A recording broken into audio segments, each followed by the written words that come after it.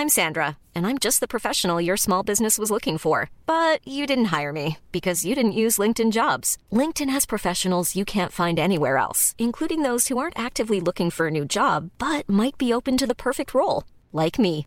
In a given month, over 70% of LinkedIn users don't visit other leading job sites. So if you're not looking on LinkedIn, you'll miss out on great candidates like Sandra. Start hiring professionals like a professional. Post your free job on linkedin.com/people today. Mom deserves the best, and there's no better place to shop for Mother's Day than Whole Foods Market. They're your destination for unbeatable savings, from premium gifts to show-stopping flowers and irresistible desserts. Start by saving 33% with Prime on all body care and candles. Then get a 15-stem bunch of tulips for just $9.99 each with Prime. Round out Mom's menu with festive rosé, irresistible berry chantilly cake, and more special treats. Come celebrate Mother's Day at Whole Foods Market. Viaplay Hockey Podcast presenteras i samarbete med eliteprospects.com och Gatorade.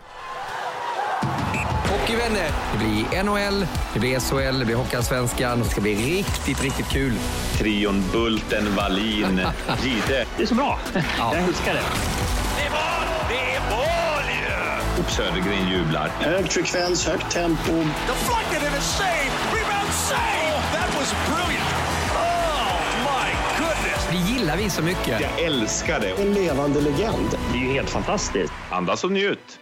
Hockeyvänner, vi gör väl så att vi avbryter våran semester och kastar oss in i en sista podcast för den här säsongen. Den är ju stängd nu, det hockeymässiga, efter Stanley Cup-finalen där Colorado blev mästare. Stort grattis till Avalanche och framförallt då till Gabriel Landeskog och Andrei Burakovsky som var med och besegrade Tampa med 4-2 i matcher i en väldigt häftig finalserie som vi följde på Viaplay och TV10. Den här podcasten, mycket om finalen, blickar lite mot framtiden också, vad som händer ute i hockeyvärlden. Så hoppas ni hänger med oss den här resan tillsammans med Erik Granqvist och Håkan Södergren. Håkan som sitter och kliar sig lite i skallen här, sommarklädd och brunbränd och elegant. Hur mår du, Håkan?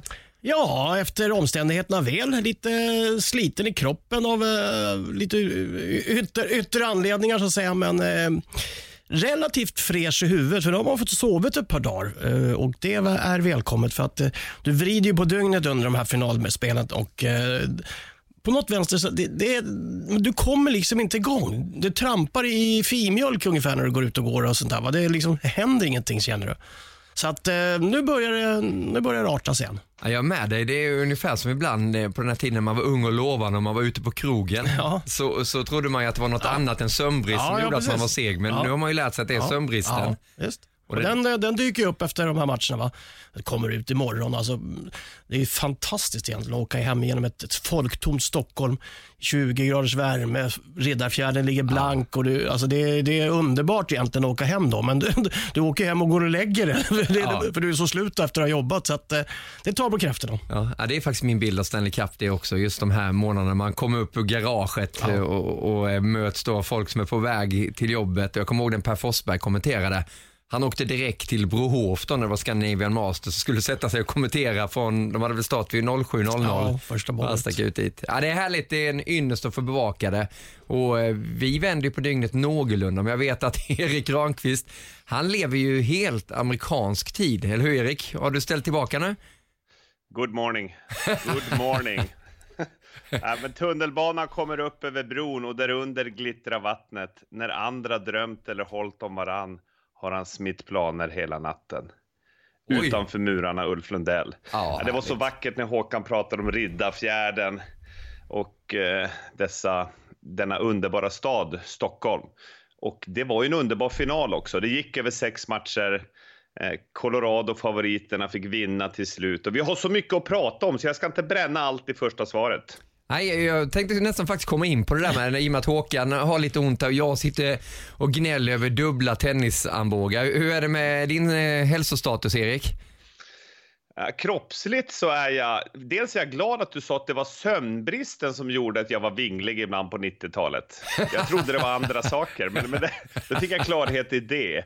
Och sen också, jag checkade in en rejäl förkylning direkt. Alltså direkt efter sista matchen.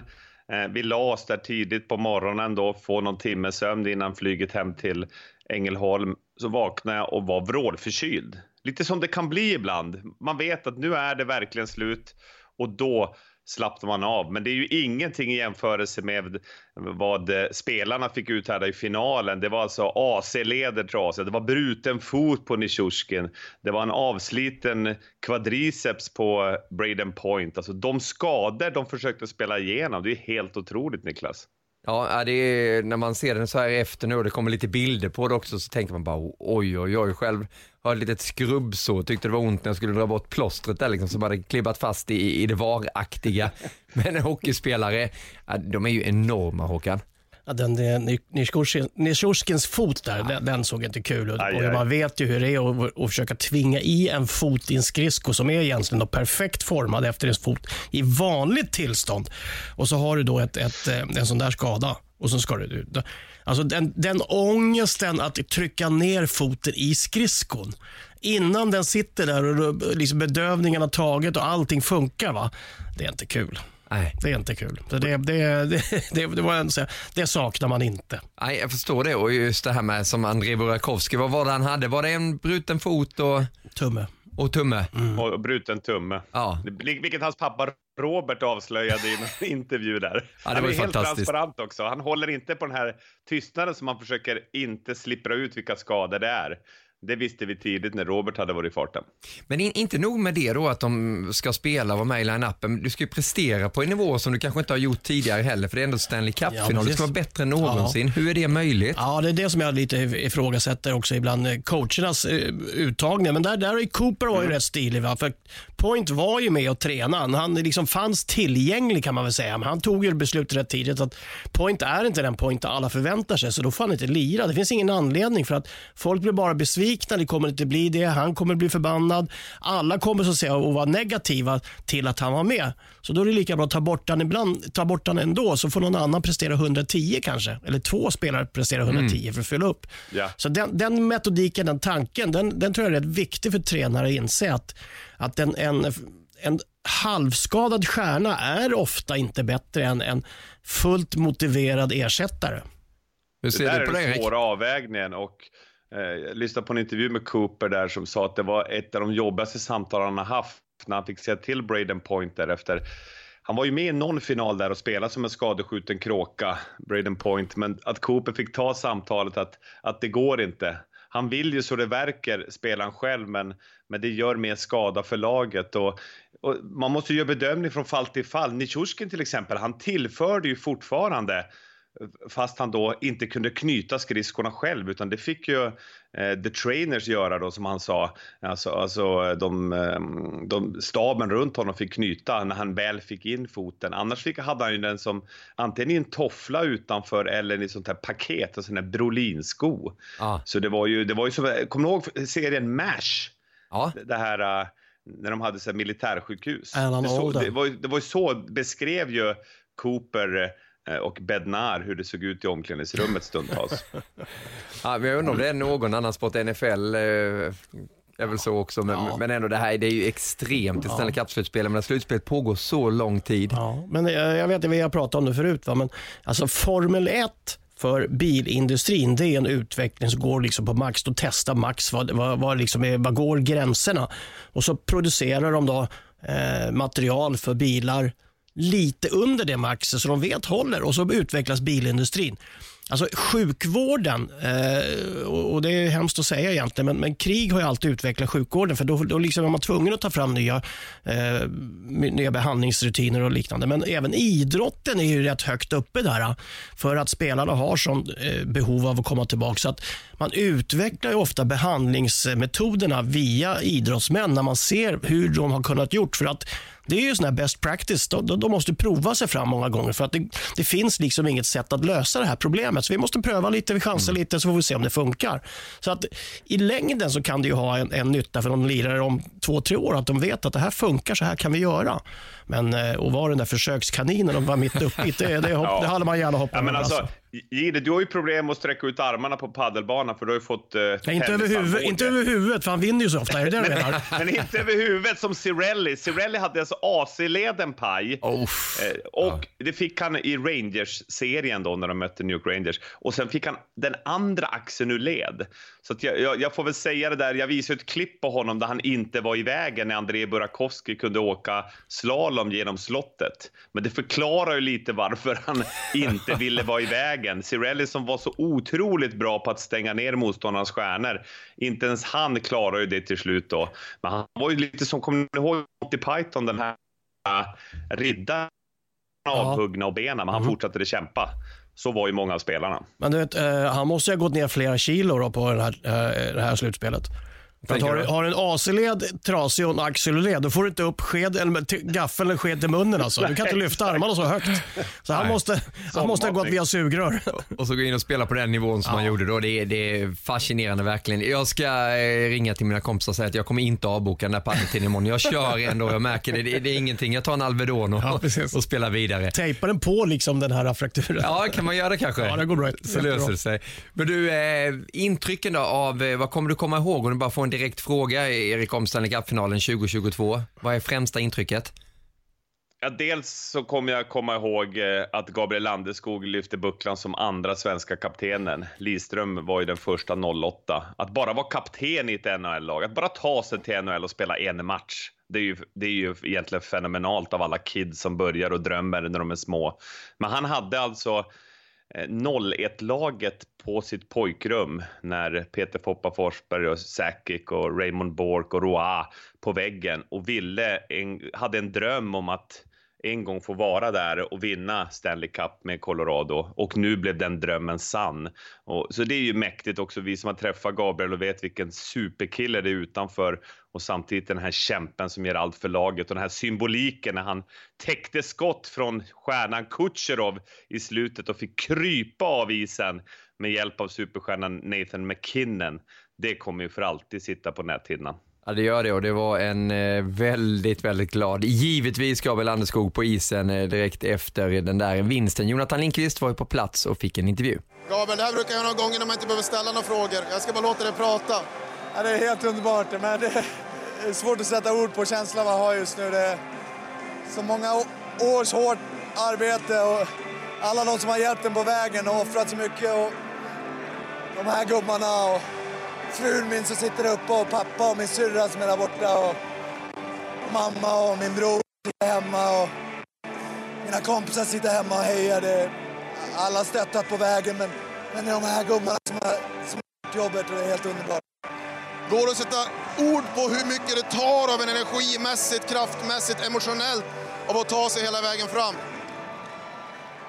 Nej, det är svårt att beskriva, men det var 2 månader sedan vi började första matchen mot Nashville, och det har varit en berg- och dalbana, det har varit tufft och gubbarna kämpar igenom skador och allt möjligt, och det är upp- och nedgångarna. Vi har försökt hålla oss så jämna som möjligt, men att förlora förra matchen på hemmaplan och man har chansen att vinna framför våra egna fans, det var tufft. Men vi lyckades resa oss och göra det på bortaplan, det är helt fantastiskt. Vad känner man? Är det glädje, det är lättnad? Det har varit mycket nerver också, det är inget snack om den saken.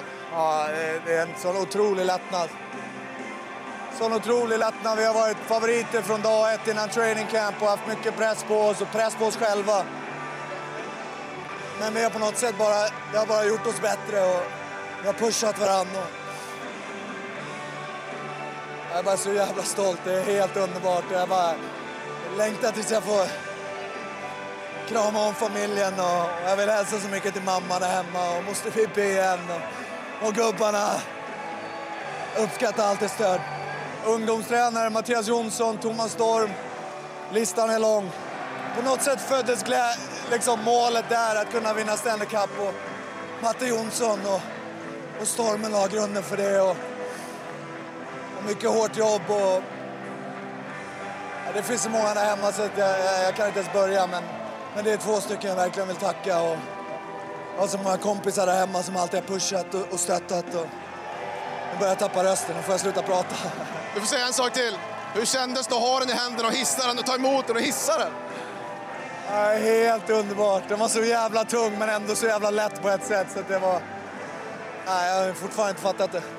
Ja, det var häftigt att se och höra Gabriel Landeskog, och det känns så självklart. Han åker upp och lyfter den där bucklan precis som att ja, exakt så här gör man. I rätt ögonblick sticker han iväg, elden kommer där bakom, och precis som att han är skapt för de här ögonblicken. Hur tänker du kring det, Håkan? Ja, det är ju många som hävdar att han är det just.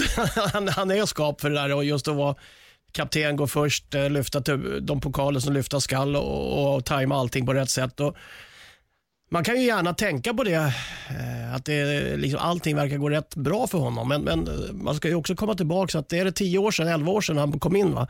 Då var det här laget sämst i ligan. De hade några riktiga hundår i början där inte livet var så spännande på hockeyplan uppe i Colorado. Så att man tenderar ju lätt till att glömma allting, och det är ofta det som egentligen avspeglar sig i de här firandet och euforin när man har vunnit, att de har varit där nere. De vet om hur jäkla lång väg det har varit för att komma dit de har. För de har ju haft några besvikelser. De har vunnit President's Trophy, åkt ur och varit favoriter 2-3 säsonger nu. Så att det är alltid det som man som sagt oftast glömmer i det hela. Att det finns så mycket uppbyggt underifrån av önskan att vinna som gör att den här glädjen är ju helt fenomenal. Va? Det tittar ju omklädningsrummet hur det ser ut. Alltså, jag såg någon kille där, han hade satt på sig såna här skidglasögon för att inte få champagne i ögonen. Då är man rätt förberedd på att vinna, som att ta med sig skidglasögon inför sista matchen på bortaplan. Ja, men de öste på ordentligt. Det var väl någon som kom där som tappade pokalen också. Jag vet inte vem det var som gjorde... Var det den? Direkt fick det en tackling, bucklan. Ja. Ja, men man känner ju det, men jag kan också tänka lite ibland på att Landeskog, ja, man symboliserar honom som ledaren och den här perfekta killen, men jäklar vad skicklig hockeyspelare han är också. Det är ju inte så bara att han står framför mål och bökar, han gör ju så mycket mer där ute. Ja, framförallt så tycker jag det man ofta pratar om, det är ju ofta att spelare har en viss spelstil, man gör det man spelar. I NHL spelar man ju ofta så att säga en position, att man har en position och blir nästan lite låst på den. Men Gabriel har ju förmåga liksom att pitcha in, fylla i där inte medspelarna egentligen klarar av att göra sitt jobb. Men han gör också sitt eget jobb i tillägg, så att han liksom har en tendens då att göra 110, 120, 130% i förhållande till flera roller på banan. Och det tycker jag, det är någonting som jag tycker man uppskattar väldigt mycket, för att man vet ju det. Och vi kan ju säga det, McKinnon var ju väl kanske inte den lysande spelaren som vi hade trott, men Gabby gjorde mål när det behövdes. Han gick in, tog tag i spelet, förde pucken upp mycket mer i mitten än kanske han har gjort tidigare under säsongen, för då är det McKinnon som har trampat upp lite där. Men så på så vis så tycker jag också att man kanske underskattar Gabriel, just att man ser honom som den här stora kraftiga killen som dominerar mitten av banan. Men han gör faktiskt en hel del jobb åt andra spelare när de inte riktigt klarar att fylla skridskorna den kvällen. Är han underskattad, tycker du, Erik? För skulle vi sitta här i november månad, ta som exempel i början av den här säsongen, men Erik tar fram de 5 främsta svenska NHL-spelarna. Hade Landeskog landat på den listan då, tror du, Erik? Ja, alltså det hade han definitivt gjort, för när du tar med hela paketet. Och varför understryka det ni pratar om, han har ju en funktionell teknik. Alltså om du beskådar vad han gör, så har han en väldigt, det är ju ingen sån här Höglander-artist eller en Seagrass-artist så att säga med pucken som gör Zorro-mål, men han har en väldigt funktionell teknik som han använder på ett bra sätt, alltså att täcka pucken nära målet. Så är han ju en student av spelet. Han gästade dig och mig, Niklas, i våran lilla ishall och visade hur han tänker i både vid inbrytningar och hur han skymmer målvakten, och han bestämde sig för några år sedan att han ville göra mycket mer mål på skymningar och på styrningar, hjälpa till där, och senaste åren har han ju bidragit enormt och varit en av de bästa ligan i den delen så att säga. Så att det är ju en komplett spelare som ju likt många andra vinnare i svensk hockey är så bra på så väldigt många, som sån här schweizisk fickkniv som du kan använda på alla olika sätt. Det är som du blir strandad i djungeln och behöver överleva, eller om du ska spela en Stanley Cup-final och coachen behöver kasta in dig var som helst. Och Bednar har ju använt Landeskog så att han har kunnat gått ibland få spela med nya omgivningar för att få igång dem. Så att han gör ju andra spelare bättre också på ett sätt som bara de bästa gör. Jag ser den här affischen framför mig i Eriks sovrum. Gabriel MacGyver. Ja, lite så här. Exakt. Jag ser bara bilden. Också. Jag ser bara bilden nu när man har jobbat tillsammans med er mycket, så har ni ju era favorituttryck, och den där schweiziska fickkniven, den använder ju Erik rätt ofta, men du skulle ju aldrig hela ditt liv använda en själv, Erik, för du skulle inte få upp någonting, du skulle inte hitta en detalj i den, eller? Oj, fanns det ett förstoringsglas i den? För min mentor 2, om man säger i tv-världen, du är ju mentor 1 Niklas, men mentor 2, det är ju Peter i det. Ja, tack. Och det var han som sa... Och Håkan också då, och Harald. Jag har många, men det Peter sa under VM då, hockey-VM, var att du måste alltid ha en schweizisk fickkniv med det. Så jag gick ju och köpte en sån då. Men sen när jag skulle flyga hem så hade den ju handbagaget och fick inte ha den där. Så då tog de ju den. Så jag blev av med den direkt. Så det är därför jag inte har någon. Men egentligen borde jag ha en med mig. Men jag är ju inte fingerfärdig som du vet. Så att det är inte säkert att jag får upp de olika verktygen. Jag är mest konfunderad varför Peter sa att du skulle ha en schweizisk fickkniv. För det skulle han ju aldrig äga själv. Inte någon. Nej, men det var för att han sa, den här spelaren, ja, men han är som en schweizisk fickkniv, sa jag då. Ja, men då måste du ha en sån. Du måste visa upp en sån för tittarna. Aha. Så gick jag ut där i Köpenhamn och började leta efter fickknivar och så. Så det var på den vägen. Men en sak om Gabriel där, och det kanske blir lite mer tydligt efteråt då. Jag skulle inte säga att Gabriel är så att säga en av 5 bästa svenska spelare i november, för det finns 2 saker. Det finns seriespel och det finns slutspelshockey. Och han gör sig ju ännu mer i ett slutspelshockeyn. Då blir det tajtare, det blir tuffare. Då kommer hans personlighet och hans spelstil, den kommer mer till sin rätt. Och han dominerar en match på ett annorlunda sätt än vad han gör i en grundserie. I en grundserie då får McKinnon lite mer utrymme. Då syns han mycket mer. Men då tar ju Gabriel en annan roll, för då behöver han inte fylla i lite. Så han är ju rätt smart, och som sagt efter 11 säsonger så har man ju lärt sig ligan lite. De vet att de vinner inga pokaler i november, december, januari, utan det handlar om de här sista 3-4 veckorna. Det är då du måste steppa upp lite. Och det har han ju faktiskt lärt sig, va? Så han är ju smart också. Var det rätt då med Conn Smythe? Nu med, om vi tar lite objektiva ögon. Cale Makar skulle ha det. Ja, han fick alla rösterna. Ja. Alla röstade, och det är ju solklart. Det var ju den mest dominanta spelaren. Alltså han är ju uppe på Bobby Orr och Niklas Lidström-klass. Vinner både Norris och Conn Smythe och Stanley Cup. Och så adderar du då årets rookie som han vann för några år sedan också. Och sen har han vunnit Hubby Baker Award som bästa college-spelare. Och det har ingen annan mäktat med alla de här priserna som jag räknar upp nu. Men vad är det som gör honom så bra? Vad tycker du, Erik? Nej, men det är ju... Titta på det första är ju skridskåkningen. Alltså han kan röra sig i alla riktningar, alltså 360 grader, 3D. Och sen har han de här otroliga kraftfulla tempoväxlingarna. Han kan växla upp och växla ner. Och addera den här tekniken och blicken för spelet, huvudet alltid uppe och se vad som händer.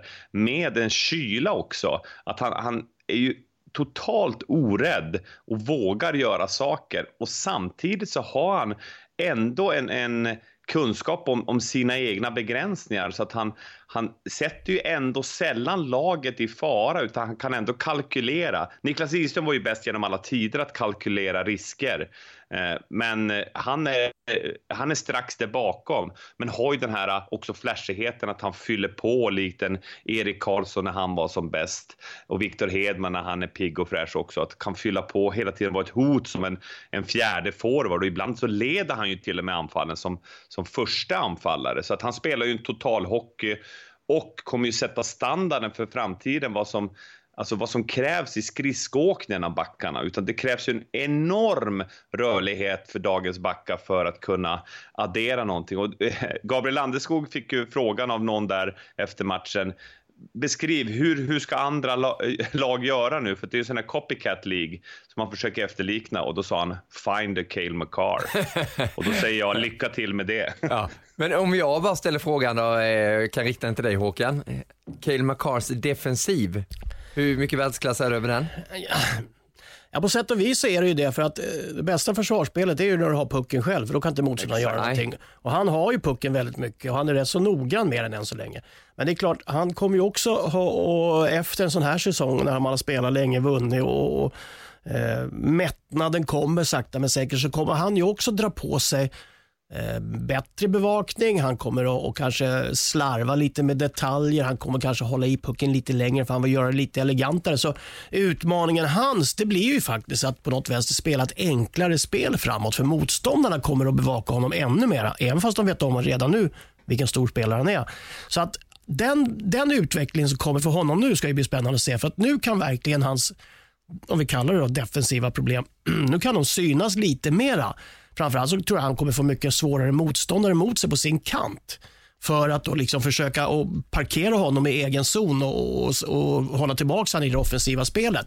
Så att nu måste han då liksom, I know that you know that I know, kliva upp och ligga ett steg före motståndarna. Så det ska bli spännande att se. Men sen är han ju en sån här talang. Alltså du nämnde Erik Karlsson och du har ju samma typ av skridskoåkning där också. Vem var det jag tänkte på? Sean McCoy är en liknande spelare. McAvoy, förlåt. Ja. Men skridskoåkningsmässigt så då tycker jag alltså, kommer du ihåg Gaborik? Ja. Jag tycker den är han väldigt lik. Just den här låga sittstilen och han kan öppna höfterna och just de 2 första skären, han har ju inte korta skär utan han har ju väldigt kraftfulla, rätt långa skär, så han liksom måste inte vara en speedkula som det ser ut. Man luras ju gärna just i tempoväxlingen av att hans skär är lika långa fast de är mer kraftfulla. Så att du ser egentligen inte på åkstilen att han ökar tempot. Det är intressant tycker jag, för Erik Karlsson kommer ju alltid upp som lite ledstjärna där, och där var det ju också alltid försvarsspelet, för man vill ju alltid hitta någonting negativt också med de här spelarna som är helt suveräna. Men sen som du är inne på, Fox i Rangers, det är ju också sådana här spelare som är otroligt eleganta. Men lite mer begränsade än vad McCarr är. Ja. Och så kommer Victor Hedman, han spelar på ett helt annat sätt om man följer honom. Vad har vi för andra svenska backar som kommer ta vid men vänta nu. McCarr-stilen? När du köper godis, då köper du en gott och blandat. Det är det man vill ha. Du kan inte ha alla se ut som samma som McCarr. Skulle vi ha 25 McCarr i ligan vore det inte lika kul att titta på McCarr. Nej. Du måste ha olika typer, olika kategorier människor, olika spelstilar, höger-vänsterfattning, Bauer, CCM, alltså alla sådana här ändringar. Det måste finnas en olikhet i det hela som på något vänster bildar en mosaik som du får välja vad du tittar och gillar. Och om du sätter upp nu MacGyver på Gabriel MacGyver på väggen eller vem du sätter upp, Cale McCarr. Men du, vet du att Gide köper bara 2 olika godis, det är ju Ferrari, sura och salta. Det är precis. Ja, men det är 2. Det är 2 olika då. Det är sura och salta.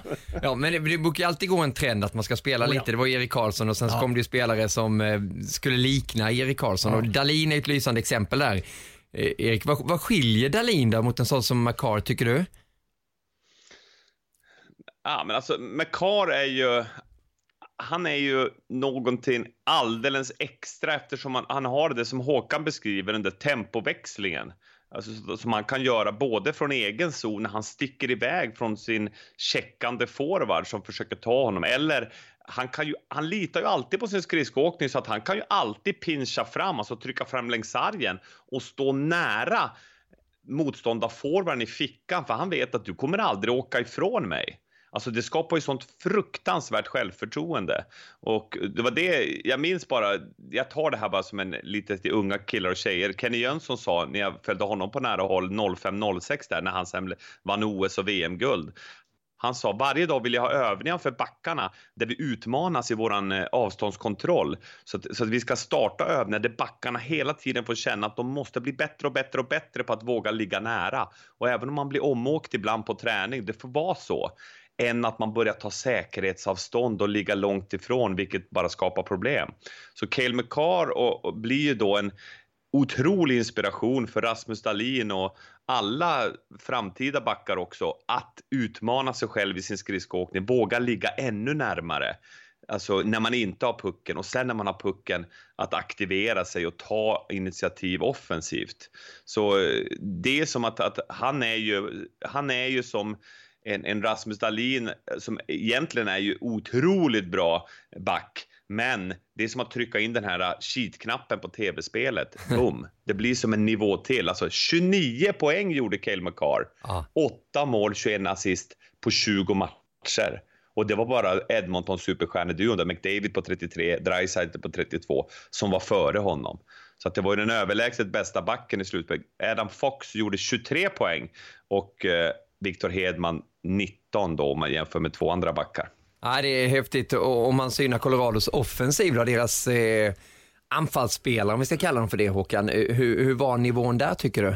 På den här upplagan? Ja, men den var väl helt okej. Det vore fel att uttrycka något annat. Framförallt så visar det sig att de var inte så fruktansvärt beroende av McKinnon, just att han skulle gå in. Utan första linjen gjorde ju vad de skulle, men inte... De var inte anförde ju inte laget. Alltså, vi har pratat om Nishorskin här, vi har pratat om Landeskog som spelade ofta i andra linjen och faktiskt inte med McKinnon och Rantan, utan där kommer ju Lekkonen in väldigt passande och bra såklart. Så att jag tycker att de spelade rätt bra. Kadri var skadad och han var ju en stor tillgång till dem under säsongen, men pytsade in i alla fall där det behövdes. Så att de spred graserna rätt så bra.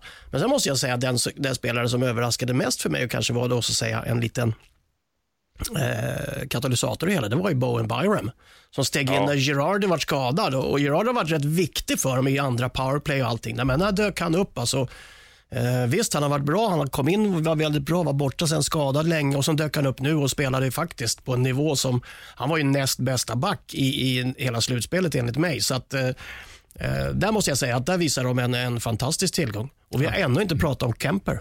Nej. Så att de måste ha haft en hyfsad offensiv i alla fall. Ja, precis, för du gled tillbaka på backsidan där ändå. Om man bara stannar kvar vid en sån som André Burakovsky, hur stor del tycker du att han har i den här segern, Erik? Han har en stor del. Alltså det här viktiga första målet. Vi sa att han spelade ju fick ju en fotfraktur tyvärr sen och bruten tumme där på grund av, han bröt ett pass från Victor Hedman i mittzon och det tog fel då på högerhanden så att han fick fraktur och så gick inte att spela något mer efter det. Men att han avgjorde där i förlängningen i första matchen, det var ju ett väldigt viktigt förlösande mål. För hade Tampa vunnit första på bortaplan där, det hade kunnat satt rejäla mentala griller i huvudet. Så André Burakovsky som gör ju någonting historiskt. Oskar Sundqvist är ju den enda svensk, Bodens stolthet, som har vunnit Stanley Cup med 2 olika lag då, både Pittsburgh och St. Louis. Och nu är då André Burakovsky den andra svensken att vinna sportvärldens svåraste buckla att bärga med 2 olika NHL-lag. Och nu kommer ju han antagligen inte att vara kvar. Det blir svårt att få in honom under lönetaket. Och då kommer vi kanske få se honom vinna med en 3:e klubb. Det återstår att se när säsongen drar igång för nästa år. Men André fyller ju en viktig roll med just det här djupet. Att man kan få alltså secondary scoring. Man kan få när första kedjan som Håkan var inne på, McKinnon i spetsen, blir nedstängd av motståndarnas bästa defensiva spelare. Då kan de där bakom ta vid och avgöra matcherna. Ja, det är en stor vinnare, André Burakovsky, som inte spelade i final 6 men fanns på isen därefter för att vara med i segerparaden, och Jonathan Lindqvist fångade upp honom också. Ja, du har gjort det förut. Du har gjort det igen. Hur känns det andra gången? Fantastiskt, helt sinnessjukt. Det går inte att beskriva. När man är här igen, speciellt med detta laget, fantastisk känsla att göra det med dessa grabbarna. Du har ju fått betala ett pris för det här till att börja med. Hur ont har du i handen? Väldigt ont. Jag har försökt spela alla matcher sen jag opererade mig och det har bara inte gått. Jag har försökt, men grabbarna har gjort ett fantastiskt jobb och vinna detta, så det är så skönt att se, så jävla kul att göra med de här. Du var inne här och testade i morse och i ärlighetens namn tror jag var 0% chans att det skulle gå om du försökte ändå. Hur jobbigt och nervöst har det varit att sitta vid sidan av och följa det? Nej, det är fruktansvärt. Det är 10 gånger värre att sitta bredvid och titta. Jag låg inne i omklädningsrummet och kollade på tvn och bara låg och skakade. Det är så fruktansvärt skönt att det är över och nu får vi fira. Vad är det som gör att den här gruppen klarar av att nå det här och gå hela vägen? Vad är speciellt med er? Vi har en fantastisk gemensamhet. Vi alla bryr oss om varandra. Vi ser alltid till att alla är på vad de ska göra. Vi är en tajt grupp och jag tycker det reflekterade från förra gången jag vann också, att vi är så pass tajta allihopa och verkligen ser efter varandra, så att det är svårt att komma på ord nu, men det är fantastiskt. Gick det bra att lyfta den trots handen? Ja, det gjorde ont, men det var det värt. Det var det värt. Du, hur blir natten nu då? Det är bara gudarna som vet det, kan jag säga. Stort grattis! Tack så jättemycket. André Burakovsky där med Jonathan Lindqvist och fira, det kan han garanterat, André Burakovsky. Men den här nivån han håller som hockeyspelare, vad är du mest nyfiken på när du ser Burakovsky spela, Håkan? Egentligen så är han, i mina ögon heter det, så är ju han en liten sån här pop-up. Han dyker upp lite här och där. Ja. Han är företagsam, han är kvick, han har lite spets, lite målsinne. DNA där från farsan dyker upp lite. Så att han har ju någonting, men han kanske saknar den riktiga, inte arbetsmoral, men förmågan att hålla en jämn och hög arbetsnivå. För att riktigt gå in på 2 femmor hela tiden. Han ligger i en 3:e femma, 2:a femma, lite till och från, lite beroende på dagsform. Och det kanske har varit hans lilla svaghet och som har gjort att han har fått flytta och nu kanske får flytta ytterligare en gång, för att man ser inte riktigt att man vågar bygga en 2:a femma på en hund. Han är lite för svajig. Men det kan ju komma fortfarande så att säga med självförtroendet här och sen förmågan att se att man räcker till även i ett sånt här finalspel. Man får ju självförtroende-boost, och självförtroende, det är ju det sista avgörande momentet för om du går från en vanlig spelare till en stjärnspelare. Jag fick intrycket när man hörde Burakovsky intervjuer, både som Jonathan gjorde och i amerikansk tv, att det känns som att han hade vuxit 10 år nästan sådär, att det var en helt annan kille. Jag vet inte vad du känner och tänker kring det Håkan sa. Ja, men minst tillbaka 2013, jag är inne på Elite Prospects nu, då draftas han i första rundan. Och draftas man i första rundan, då är man ju en exceptionell talang. Han är vattuman, 9 februari, bara en sån sak. Det är bara några dagar innan Jaromir Jagr. Nog om det. Och han har varit med och vunnit, som sagt, med Washington 2018. Och då gjorde han 6 poäng på 13 matcher i det slutspelet. Nu gjorde han 8 poäng på 12 matcher. Alltså det är riktigt bra att göra 8 poäng på 12 matcher. Och sen så, det som är intressant med honom är att Bednar har jobbat med honom, coachen, att få honom mer ansvarsfull med pucken. Att få honom att bli mer alltså pålitlig för coacherna, lite som Håkan är inne på. Och har ju använt vissa styrmedel för det. Coacherna kan ju ta bort istid och så vidare för att få fram sitt budskap, vilket han har gjort. Men Bednar berömde honom väldigt mycket just för pålitligheten som han visade upp. Och André är ju också en sån där kille som är ju som ett popcorn, alltså poppar upp som Håkan säger och har det fina handledsskottet. Pappa sköt ju stenhårda slagskott, men här är mer handledsskott. Otroligt härlig skridskoåkning. Och därifrån också jobbat med Andy Svärd, mentala coachen, under flera år tillbaka, och gör saker, fysträningen med Morin där nere i Malmö, alltså gör saker för att verkligen optimera den begåvningen han har fått. Och det är ju så otroligt mäktigt. Även om det inte är en första kedjespelare i NHL, så är han där och pendlar mellan andra och tredje kedjan och har nu vunnit Stanley Cup med 2 olika lag. Och han är bara 27 år, så att karriären, det är många bra år kvar, vilket ju ska bli spännande att följa. Men det är ju spelar du mot hans farbror någon gång, Mikael Burakovsky, Håkan? Eller han är lite yngre, det var bara jag som gjorde det. Nej, jag tror jag har spelat mot bägge, både Mikael och Robert, så att säga, va? Kanske mot hans farfar då? Ja, Robban såg jag aldrig, Robban såg aldrig att vi var ju oftast i motståndarnas försvarszon, och där var aldrig han. Exakt. Han var snika som Gine på bortre. Hallå, det var tufft när det fanns red line offside på den tiden då. Det var det. Ja, men han har väl ett otroligt skott, hade inte det? Ja, han var ju riktigt sån här hästspark till skott, va? Jättekörl på högerklart. Lera med Heiselers ofta, och de var ju limma gör andra hela tiden, de två. Ja, men all respekt till pappa Burakovsky, men nu har sonen 2 Stanley Cup. Passar nu. Nej, Robban kommer inte godkänna det. Han kommer inte godkänna det. Jag skulle vara med på den segerfesten när Bucklan kommer till Malmö igen. Det kommer bli åka av. Men du, innan vi lämnar Colorado så måste vi komma in på Darcy Kemp. Jag hävdar ju att det är den killen som var mest glad när han satt i omklädningsrummet och knäppte upp en kall ro och bara kände att må ni säga vad ni vill. Exakt. Jag vann den här titeln. Precis, han sitter med långfingrar rakt upp när reportrarna kommer. Om de är hela. Ja, precis. Ja. Och sen med pokalen runt fötterna, var liksom, vad vill ni? Ja, säg vad ni vill, va? Men här är den. Ja. Så att jag håller med dig helt och hållet, alltså. Och det är ju spännande att säga, du kan ju vända på det, att du behöver inte så bra målvakt för att vinna, med andra ord.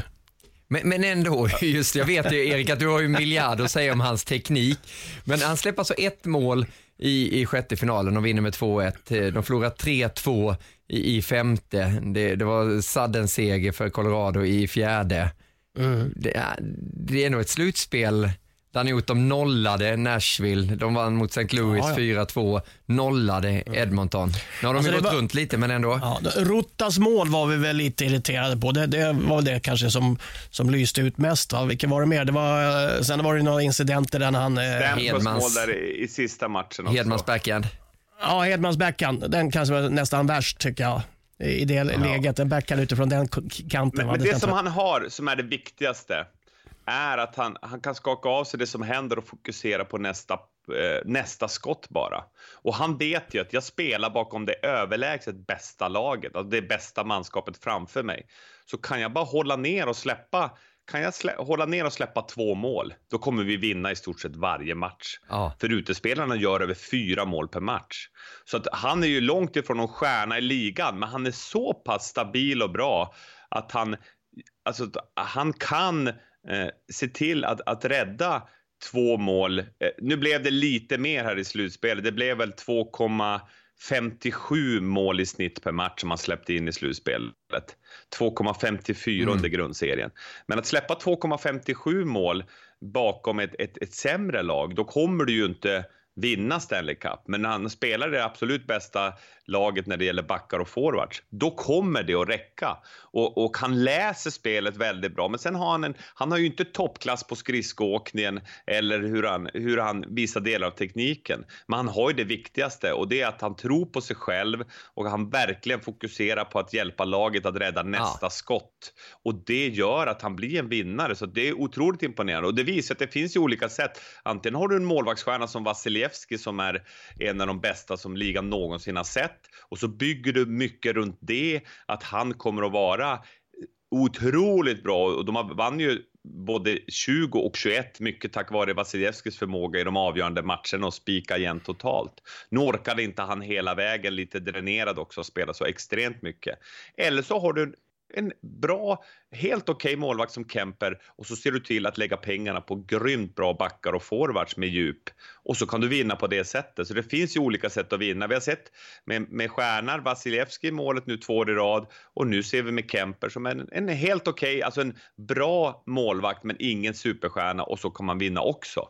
Så stort grattis till Darcy Kemper och till Jussi Parkkila, den finske målvaktstränaren som har jobbat där några år, som också får en Stanley Cup-ring. Ja, det var något historiskt där också. Jag vet inte om det var den första finländska coachen eller den första europeiska som är med och vinner. Det var någonting jag läste om det i alla fall. Så det är fjärde i hatten också. Av. Ja, det är lite häftigt där. Jag kan tänka mig som Kemper, nu vet jag inte hur mycket de läser under slutspelet, men när man ändå hör spekulationerna, är han den sämsta målvakten som kan ha vunnit Stanley Cup, du vet, under tiden och spela den här finalen, och sen så vinner man. Jag kan tänka att det var lite som att hoppa in efter Jarmo Myllys, Erik. Ibland när Myllys har stått på huvudet hur länge som helst ska man komma in där. Jag minns faktiskt att jag fick hoppa in en gång mot Malmö, och då studsade det rätt för mig. Jag kom in i flowet, och då sa, det var någon av de finska stjärnorna som sa, men vi märkte ingen skillnad. Han såg ju ut lite som Myllys och spelade mycket med klubban och så.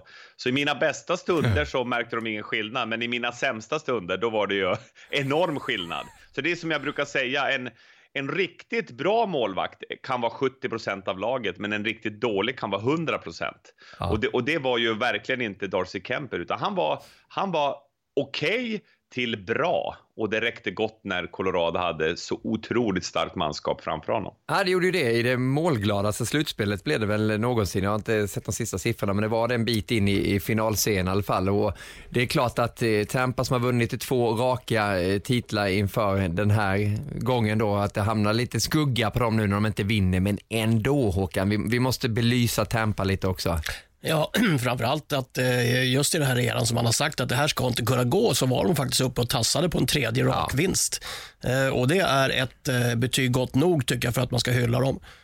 De har varit väldigt, vad kallar man det, väldigt stoiska. De har spelat samma spel, de har spelat med samma spelare, de har spelat med samma ledning. De har genomfört en del personaljusteringar där. Man har sålt av lite spelare som man inte kunnat, men har valt att behålla stjärnorna, vilket gör att man har en rätt konstig hierarki i laget. Ett antal väldigt bra spelare, väldigt gott betalda, och som ska driva det här. Och sen så söker man in då legospelare in i sent in i säsongen kanske lite, va.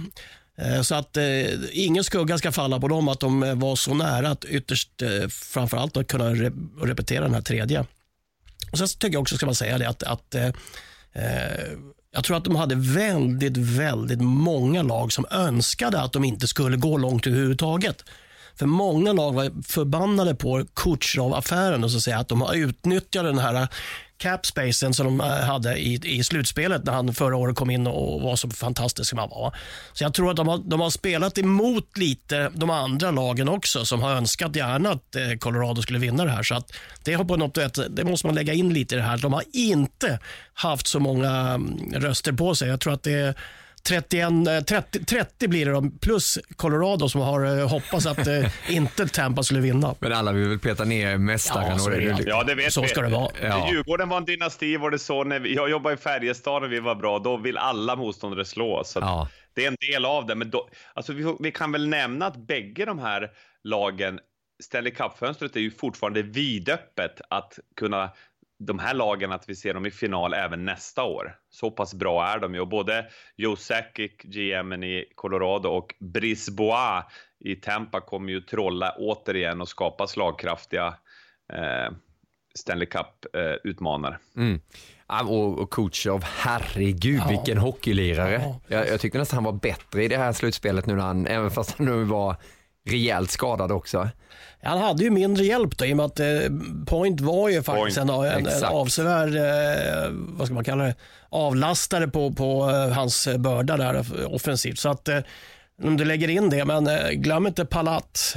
Palat var bra. Så han var nästan på gränsen till lika bra och kanske i vissa fall också bättre än vad Kucherov var. Så att en sån där liten doldis som glider runt på vänsterkanten och slänger in ett par mål lite här och där, avgör lite matcher och sen så flyttar han in och backar in bakom de andra och lever ett rätt bra liv ändå. Ja, och har ju förmågan att vara bäst när det gäller. En fenomenal statistik, gör sina mål i tredje perioden. Avgjorde ju final nummer 5 då också med 3-2 målet. Assisterad av Victor Hedman. Vilken nivå nådde Hedman upp till, tycker du, Erik? Ja, väldigt hög nivå igen. Lite tufft där i första finalerna mot Colorado. Då gick det otroligt fort för hela Tampa-laget. Blev nog lite lätt förkylda där framförallt i de där 2 första matcherna. Andra matchen blev det var 7-0 där, en rejäl överkörning upp i Mile High City. Men sen så, det är lätt man blir bortskämd vilken extremt hög nivå även Victor Hedman håller. Han har alltså 6 år i rad nu nominerats till Norris.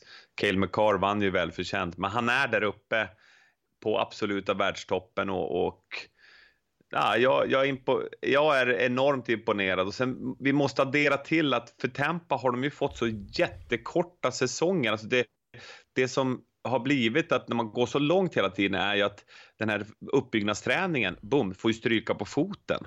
Så att de kunde ta sig till final igen, bara det är ju en enorm prestation. Och att den här komprimerade säsongen, Håkan var inne på det i början här när vi pratade om skador, men den här säsongen som återigen blev störd av pandemin och det blev väldigt kompakt schema, vilket har gjort att vi har sett 5-6 målvakter användas i vissa klubbar, och alla de här skadorna vi har sett, det är ju också lite på grund av det här komprimerade schemat som har blivit. Så det kommer vi nog få se lite förändrat, att det blir lite luftigare schema och förhoppningsvis inga störningsmoment utifrån när säsongen drar igång igen i början på oktober. Jag läste att schemat för NHL kommer om 3 veckor och då vet vi vilka som möts i den första omgången. Det är bra att du sitter och väntar på det, Erik, där redan nu när sommaren som varmast där hemma. Det kommer junior-VM innan också, men vi ska väl stänga NHL-säsongen och Stanley Cup-utspelet 2022 och kan ju tänka oss att NHL sitter och slickar sig lite runt sina munnar med tanke på slutspelet som var målglatt. Colorado och vann, det blev rätt mycket drag kring det hela. Rangers var i konferensfinal, Oilers var i konferensfinal på sin sida. Hur bra mår NHL, Håkan? De har ju just aviserat också att de har tjänat mer pengar än någonsin, och det är ju vad grundidén med ligan är. Det är ju att tjäna pengar, omsätta så mycket pengar som möjligt. Jag tror också att det här nya tv-avtalen som de har tecknat både USA och Kanada, så sagt, har gjort att den nya leverantören då har hittat nya sätt att visa hockey. Man har lite mera features eller dokumentärer runt omkring ligan. Quest for the Cup till exempel och liknande saker. Så att, finns på Viaplay.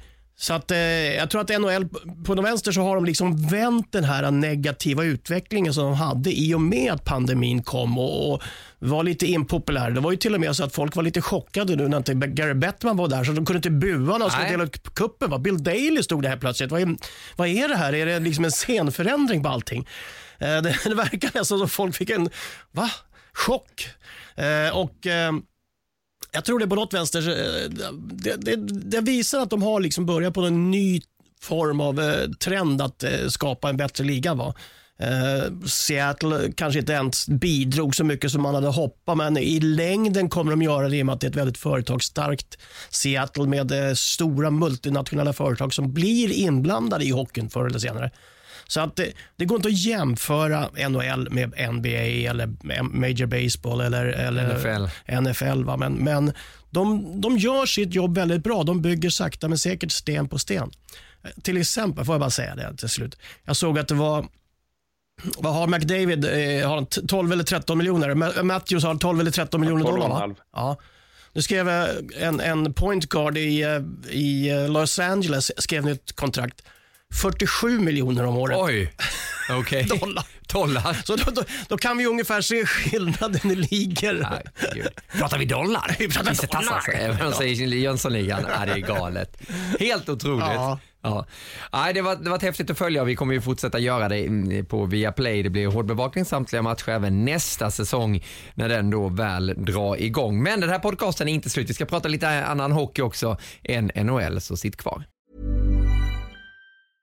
I'm Sandra, and I'm just the professional your small business was looking for. But you didn't hire me because you didn't use LinkedIn Jobs. LinkedIn has professionals you can't find anywhere else, including those who aren't actively looking for a new job, but might be open to the perfect role, like me. In a given month, over 70% of LinkedIn users don't visit other leading job sites. So if you're not looking on LinkedIn, you'll miss out on great candidates, like Sandra. Start hiring professionals like a professional. Post your free job on linkedin.com/people today. Mom deserves the best, and there's no better place to shop for Mother's Day than Whole Foods Market. They're your destination for unbeatable savings, from premium gifts to show-stopping flowers and irresistible desserts. Start by saving 33% with Prime on all body care and candles. Then get a 15-stem bunch of tulips for just $9.99 each with Prime. Round out Mom's menu with festive rosé, irresistible berry chantilly cake, and more special treats. Come celebrate Mother's Day at Whole Foods Market.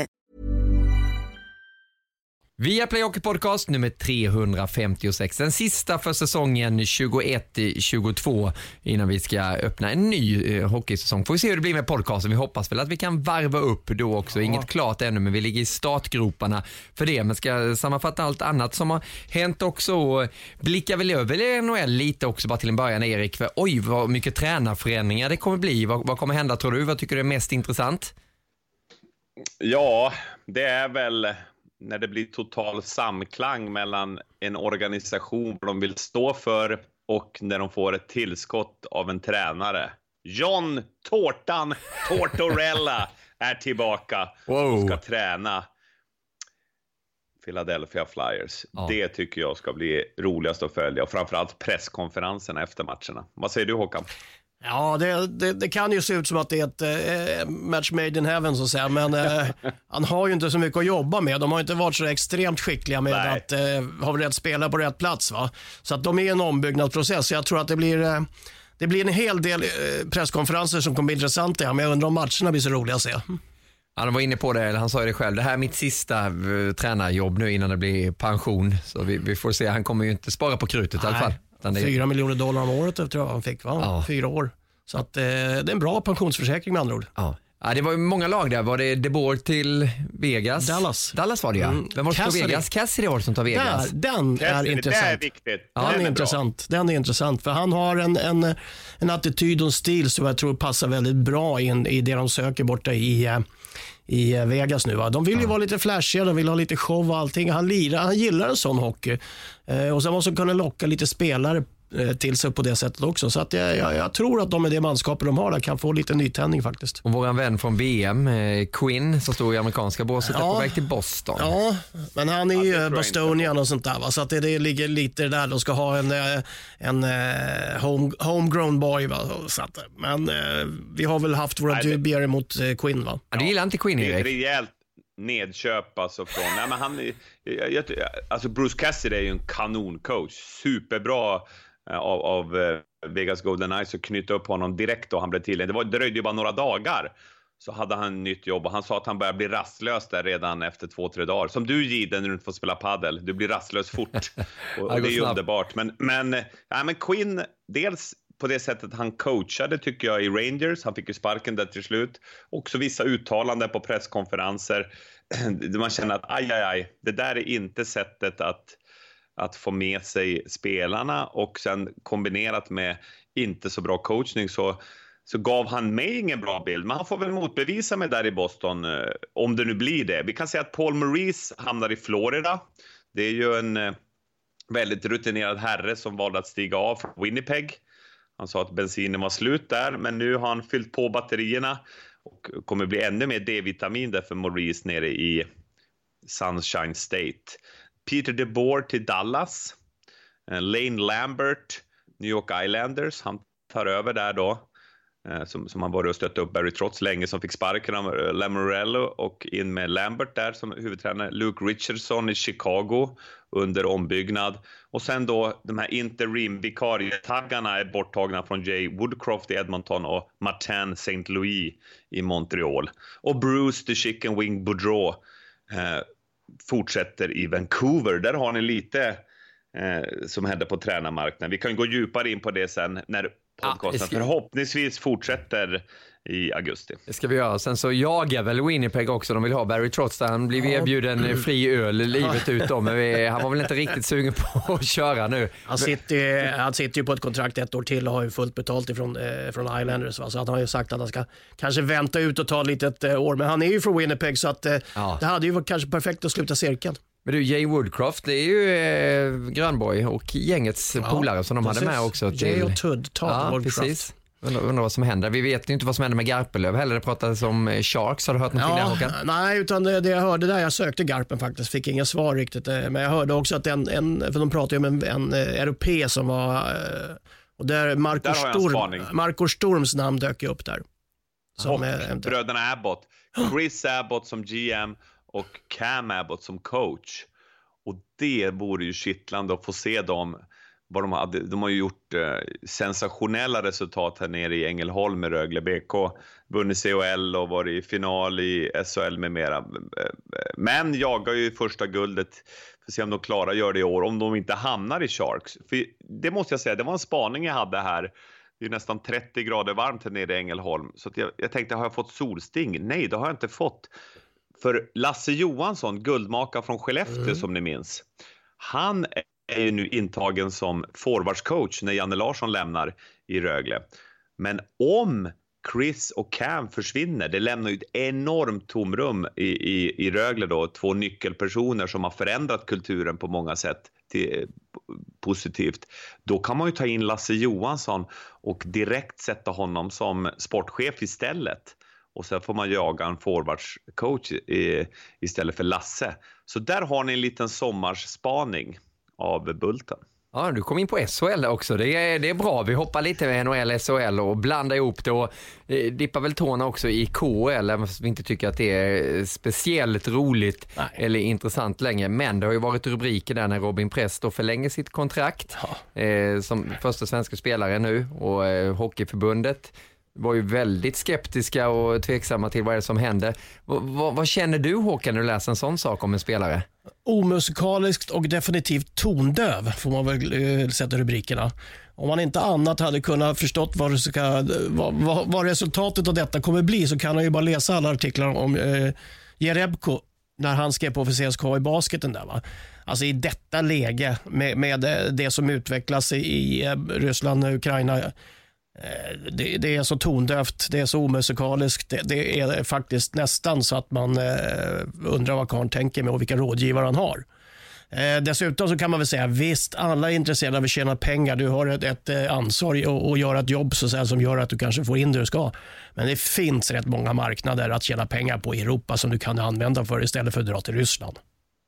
Blir du förbannad när du ser så grejer? Jag blir ledsen på hans vägnar, skulle jag säga. För jag tror inte han förstår riktigt i vilken situation han sätter sig. Det här är ett beslut som han kommer få leva med väldigt, väldigt länge. Och det är så att säga, det är baksidan av Ruben. Han spelade ju där i fjol också då, Robin Press i KHL, spelade ju i landslaget, gjorde 2 landskamper i fjol också, så det är ju en meriterad spelare. Ja, 27. Vilket innebär att han skulle kunna få ett jobb någon annanstans. Kanske inte samma lönekuvert, men du skulle få ut pengarna och du kan använda dem här också. Det är en sak som man inte kan göra nu, va? Nu sitter de fastlåsta i Ryssland. Vad är din bild av det, Erik? Ja, du kan ju tänka själv. Alltså, det är ju... Den moraliska och etiska kompassen är ju helt felkalibrerad. Alltså det är ju när jag läste det där, man blir ju både chockad och bedrövad över att hur en spelare 27 år gammal kan ta ett sånt beslut, och det är ju alltså det är en vuxen man som tar ett sånt beslut, vilket jag och klart du har rådgivare runt dig och du har människor som förhoppningsvis kan få dig att se hela bilden och förstå vidden av det här fruktansvärda krigsbrottet att Putin och Ryssland invaderar och sen använder då KHL som sportswashing och försöker tvätta sitt namn och propagandan inom landet.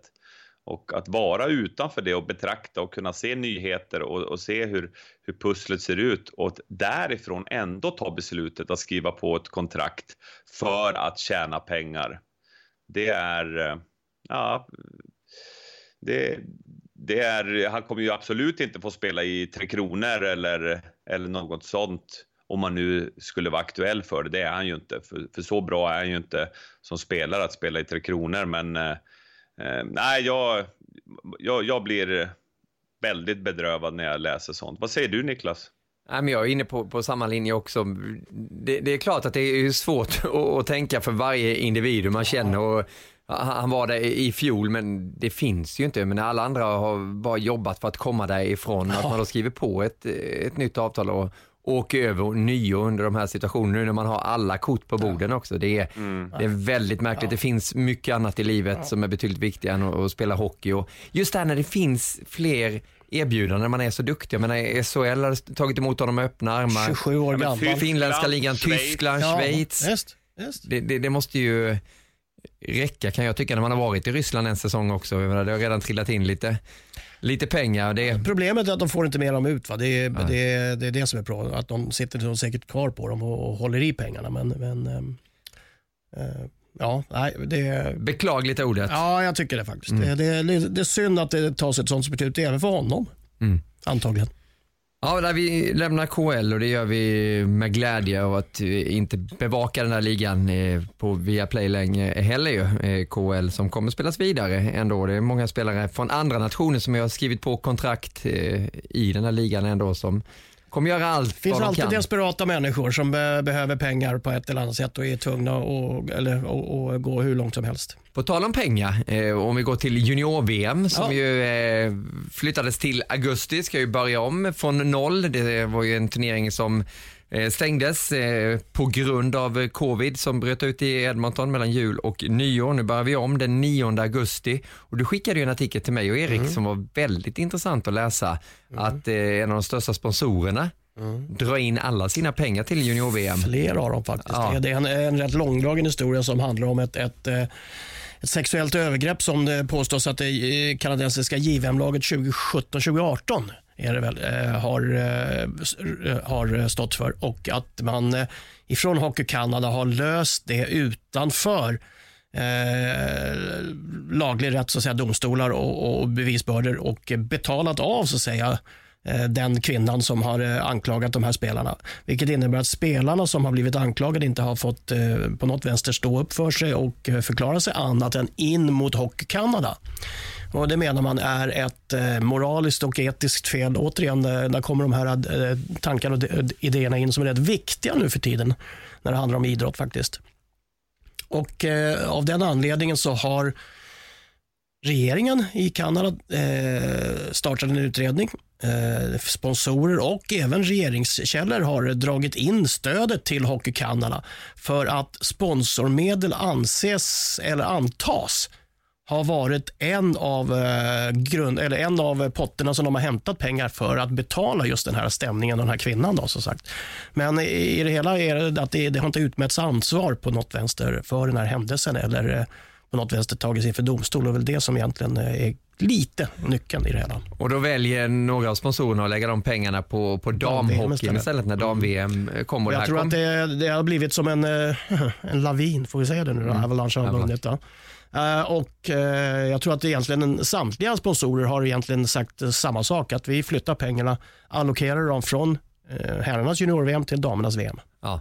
Ja, det är en väldigt mörk historia och man kommer in på det vi pratade om i podcasten för ett tag sedan, Erik, med din starka historia också när Kyle Beach i Chicago. För det här är ju, det är ju unga killar som har gjort det här, och bevisligen har de ju gjort det också då, med tanke på att ja, det är lite det är lite det man säger, att man har ju godkänt eller man har tagit skulden för killarna i Hockey Canada genom att man har löst ut den här kvinnan. Ja, och de här killarna spelar i NHL nu förmodligen, flera av dem. Ja, de har inte ens namngett dem och det kan ju vara en sak, men man har inte fått svara för sig så vitt vi har förstått heller.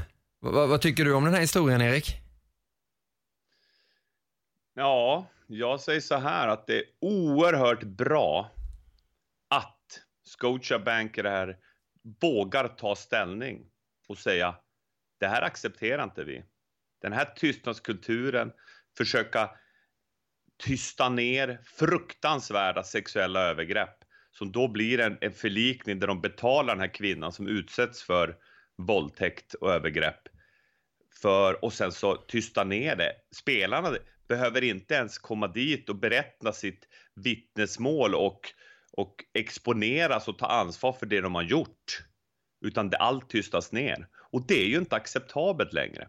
Och det är så viktigt att poängtera att i till exempel hockeymiljön som vi älskar så mycket, där är 90% otroligt bra, men 10% behöver förbättras och jobbas med. Och vågar man inte se att det är saker som måste lyftas upp till ytan, att förändra delar av kulturen, ta bort den här tystnadskulturen som är livsfarlig direkt det blir maktmissbruk, så är det märkligt att man inte förstår det 2022. Och så länge inte vissa förstår det, då måste människor med makt måste göra bra saker, som i det här fallet Scotiabank och de här sponsorerna. Då måste de säga att det här accepterar inte vi. Vi vill genomlysa det här. Vi vill få en förändring. Det är inte acceptabelt att sånt här händer. Att juniorspelare då, sena tonåringar, utför sexuella övergrepp. De är hyllade stjärnor på isen, men har ett sånt beteende utanför. Det är inte acceptabelt. Så det måste vi förändra. Och hur sker då en sån förändring? Det är inte genom att tysta ner.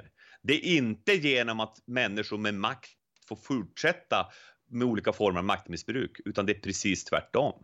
Så för mig är det här, det är ju otroligt viktigt och ett bevis på att de här sakerna tas på allvar på olika ställen runt om i hockeyvärlden, och att det därigenom kommer att ske en förändring. För ingenting är perfekt, och jag är inte perfekt och hockeymiljön är inte perfekt, men 90-99% är otroligt bra som man ska fortsätta med. Men då finns det någon procent som man måste våga titta på för att skapa förändringar, så att det ska bli säkra och trygga miljöer.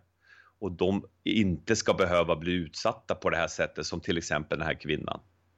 Nej, det är jobbigt att läsa om det, och få se vad det renderar i för junior-VM också i augusti. Det är ju en helt ny miljö även för den turneringen som har blivit väldigt stor, och det är därför de gör en sån markering, de här sponsorerna också, med tanke på digniteten på junior-VM, framförallt i Kanada. Ja, framförallt alltså addera en sista grej, ursäkta bara. Alltså, det här är ju ett fenomen som som finns på massa olika sektorer. Alltså det här finns överallt i samhället och ännu värre i vissa miljöer.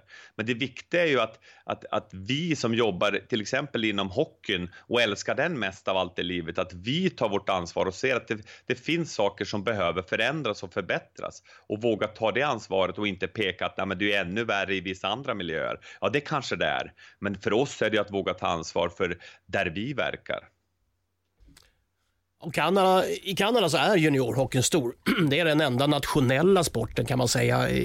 Alltså, NHL-hockey är ju inte en nationell, utan den är ju lokal. Montreal, Toronto, Edmonton och allting. Men juniorhockeyn med det här Memorial Cup-slutspelet som är nu faktiskt final i natt. Igår natt. Ja, men glömde titta. Men det är en oerhört stor grej. Så juniorstjärnorna i Kanada, juniorspelarna i Kanada som är i Memorial Cup-lagen då, och framförallt i deras JVM-lag, är kanske större stjärnor än de etablerade NHL-spelarna. Och det innebär ju också att som vi har pratat om förut, att Hockey Kanada har ju 2 av 4 VM varje 4-årsperiod kommer gå i Kanada för att de genererar så in i helsike mycket pengar. Just sponsorskap, sålda biljetter, fulla hallar och allting. Så de betalar ju till motståndare för att ligga på träningsläger och få bästa förutsättningarna för att det ska bli bra matcher. Och TSN och RDS, allt de heter, sänder det här nationwide som är väldigt sällan man gör med matcher, utan de brukar alltid sändas på respektive ställe där de spelas. Så att det här är en stor grej och av den anledningen så slås det här upp då väldigt mycket, för att som sagt med stora förmåner kommer också stort ansvar och det är väl inte riktigt det de lever upp till nu i varken Hockey Kanada eller de här spelarna specifikt. Vi kommer ju bevaka det här i augusti, så det blir en tidig säsongspremiär med junior-VM då. Grupp A, allting spelas ju i Rogers Place i Edmonton. Grupp A, Kanada, Finland, Tjeckien, Slovakien, Lettland. Och grupp B, USA, Sverige, Tyskland, Schweiz och Österrike. Öppningsmatch är Tjeckien mot Slovakien. 20.00 nedsläppta matchen kommer vi visa. Vi samsänder ju det här med Sveriges Television. Och sen dag 2, alltså den 10 augusti, så är det premiär för juniorkronorna. De möter de Schweiz och det är 20.00 nedsläpp. Vi kommer starta upp en bra stund innan, räknar man runt 19-tiden där. Inget Ryssland, inget Belarus. Nej, så det blir ju lite andra förutsättningar där för ett Sverige som ju plockade ut sitt lag också. Montén kom ju där och det var ingen Holtz och det var ingen Raymond. Vi har ju pratat om det, att det var rätt klart i våra ögon att det skulle bli så. Men vad kände du bara lite kort om truppen, Erik? När om det luktar medalj? Tidigare målvakterna är ju ruskigt bra ju. Alltså toppparet där med Klang och Wallstedt är ju absolut 5-stjärnig. Och sen så William Wallinder är med nu såklart då. 5 Rögle-killar. Några har ju kommit till inför den säsongen. Niederbach till exempel. Så det är lite roligt. Jag kommer kunna följa dem på nära håll då här i slutet på juli, början på augusti, innan det drar igång. Eller så sticker de över tidigare. Det får vi återkomma till. Jag vill bara avsluta det här med det där med Hockey Kanada och det att titta på de här otroliga förebilderna vi har nu uppe i toppen av stjärnhimlen i Sverige med Gabriel Landeskog, Victor Hedman, Mika Zibanejad. De är ju såna kämpar på isen, men utanför är väldigt respektfulla, schyssta människor. Så det är den typen av förebilder som man ska använda sig av för att förändra kulturer och komma bort ifrån det där som nu Scotiabank tar avstånd ifrån där borta i vad de där juniorspelarna hade gjort. Så att lyft fram de positiva förebilderna och därigenom förändra kulturen till det bättre. Jag ville bara avsluta med att säga det. I övrigt så ser jag väldigt mycket fram emot junior-VM ändå. Alltså det känns ju märkligt att spela det i augusti. Men att börja vänja sig vid tanken. Det enda jag är lite ledsen för, Niklas, att din semester blir lite kortare. Men annars så är jag glad att vi får se framtidens stjärnor redan sparka igång säsongen med det. Innan då COL, va? Vi ska sända lite COL. Ja, sen kommer COL också där är det slutet av augusti, början av september. Börjar väl gå den första landslagspausen augusti-september. Ja. Väldigt mycket. Vi höll på att göra matchkval där också, så att det blir en härlig hockeymatta där tillsammans med Sveriges Television. Bara kliva ur hängmattan och ta bild av detta. En hel del Djurgården i juniortruppen också. Ska vi säga, när Erik pratar lite Rögle, så finns det en del Djurgårdare som kommer sätta färg på det här. Ja, jag är inte så noggrann med att framhäva det när jag vet att det kommer märkas ändå. Ja, men jag är lite nyfiken på nummer 24, Jonathan Lekimäki. som vi såg i U18-VM där. Men de fick inte med alla. Ögren kom inte med.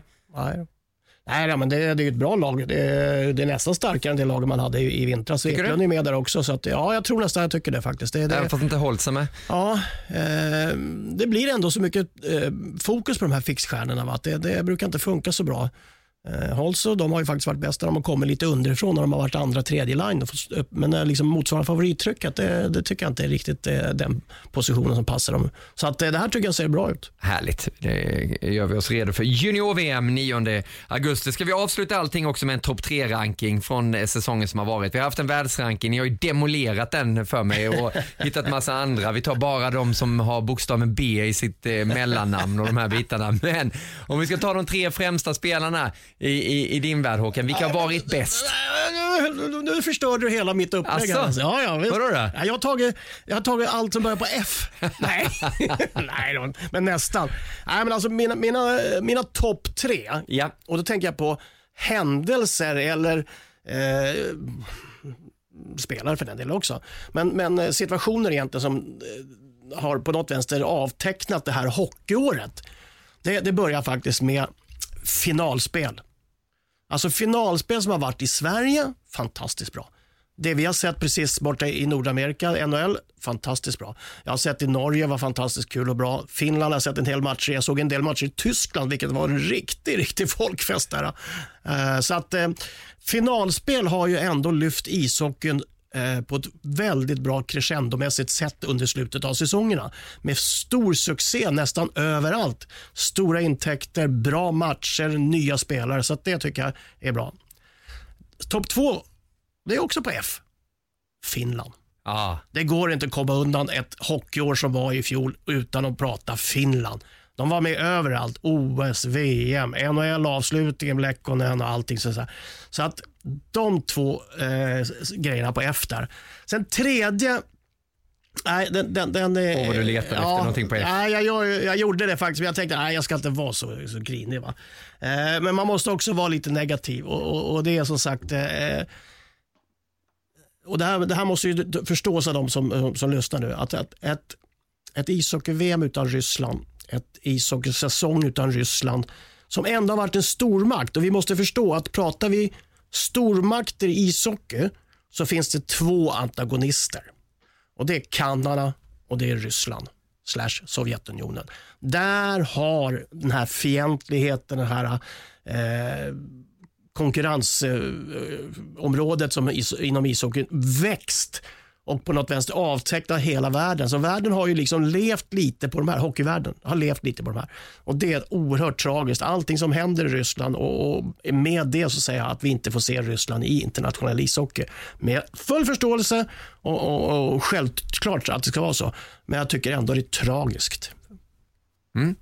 Bra, det var en liten annorlunda lista mot, jag förväntade mig 3 spelare, men det blev 3 händelser. Du skrev inte det, du måste vara noggrann. Ja, jag vet, ni förstår ju det och arbetar med det. Nej, men det är bra, det var kreativt och jag håller med dig om finalspelet. Det var ju sensationellt på många sätt att få en match 7 hemma i Sverige, få en VM-final som du bara bubblade kring. Mycket som hände. Erik, om jag lämnar frågan till dig där. 3 främsta spelarna, vilka tar du då? Jag vill inte locka MacGyver. med MacGyver in som bubblare, precis. Men det är ett tema och börja då med Matthews. 60 mål. Vi får alltså tillbaka till säsongen 11-12 när Stamkos gjorde över 60. Alltså det är så otroligt bra gjort.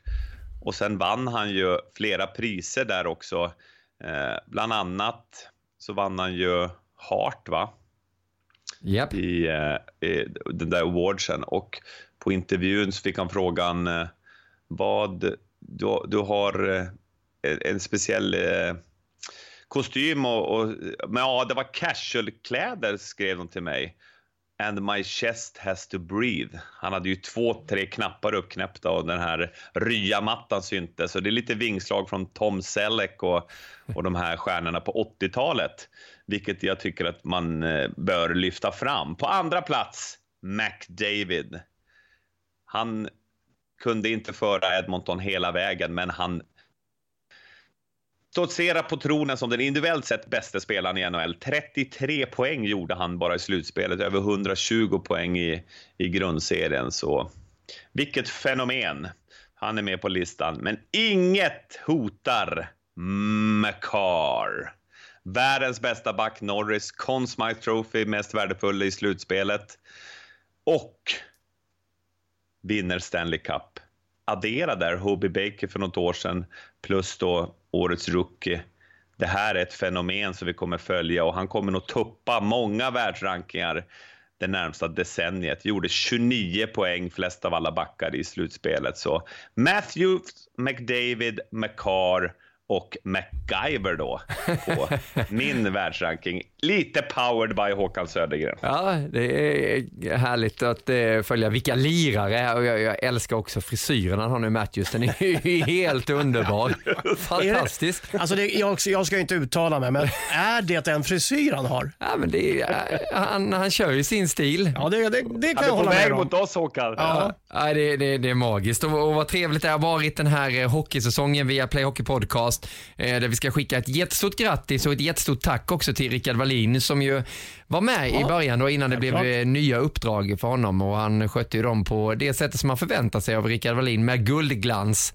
Blivit guld för Färjestad, och han jobbar vidare där som sportchef. Men det är en stor del av Viaplay Hockey Podcast. Vi har alltså kommit fram till avsnitt nummer 356. Det har varit en härlig resa där vi tackar Erik, vi tackar Håkan och vi tackar våra samarbetspartner Gatorade och EliteProspects.com. Peter Sibner har ju även skickat krönikor till den här podcasten, vilket vi har uppskattat, och jag vet att ni har gjort också. Den bästa rösten som finns i poddvärlden, eller vad säger du, Erik?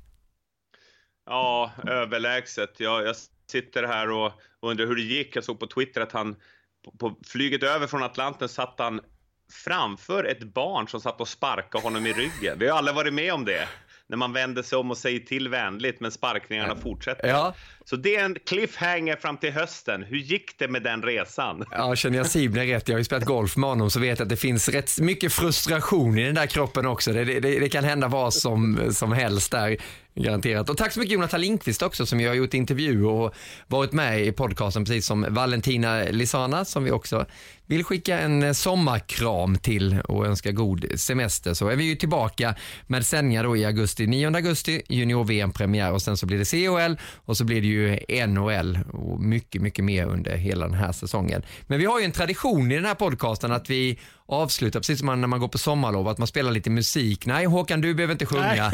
Du har ju redan haft en guldskiva. Ja, annars kan jag ta Helan går. Den kan du ha. Vi missade ju midsommar och fick vi sitta här och göra hockeyset. Men Erik brukar ju ta fram gitarren eller pianot eller vad han gör och spela lite fint. Så vad ska vi stänga podcastsäsongen, så hoppas vi att vi är tillbaka någon gång i augusti-september. Och säg tack till. Första veckan augusti passar väl rätt bra med tanke på junior-VM eller sånt där, va? Ja, vi får se om podcasten är redo. Om vi överlever, om vi har några sponsorer. Ja, precis. Eller du är dyr i drift, Håkan. Ja, jag gör det. Vi har inte råd att betala dig själv, som Erik har gjort nu ett bra tag, vet du.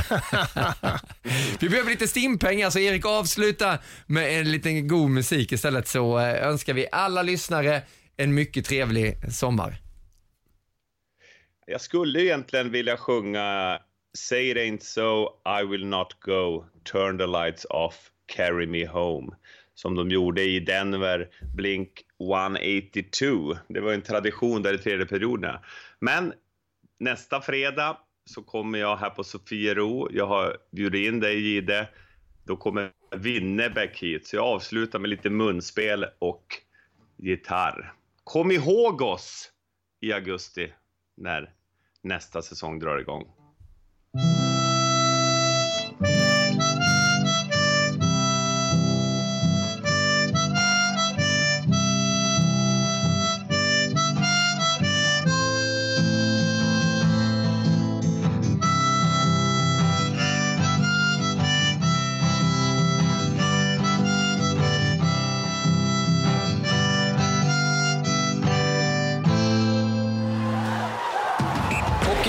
Det blir NHL, det blir SHL, det blir Hockeyallsvenskan. Det ska bli riktigt, riktigt kul.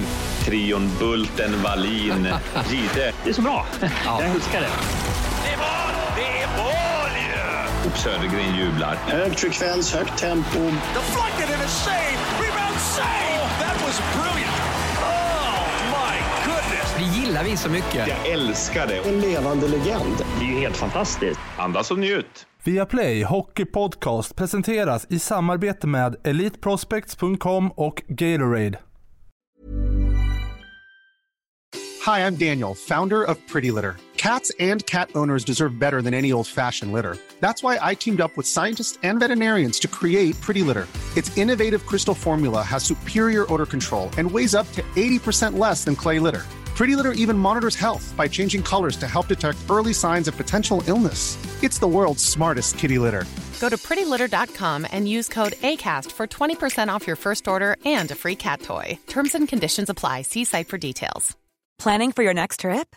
Elevate your travel style with Quince. Quince has all the jet-setting essentials you'll want for your next getaway, like European linen, premium luggage options, buttery soft Italian leather bags, and so much more. And is all priced at 50 to 80% less than similar brands. Plus, Quince only works with factories that use safe and ethical manufacturing practices. Pack your bags with high-quality essentials you'll be wearing for vacations to come with Quince. Go to quince.com/pack for free shipping and 365-day returns.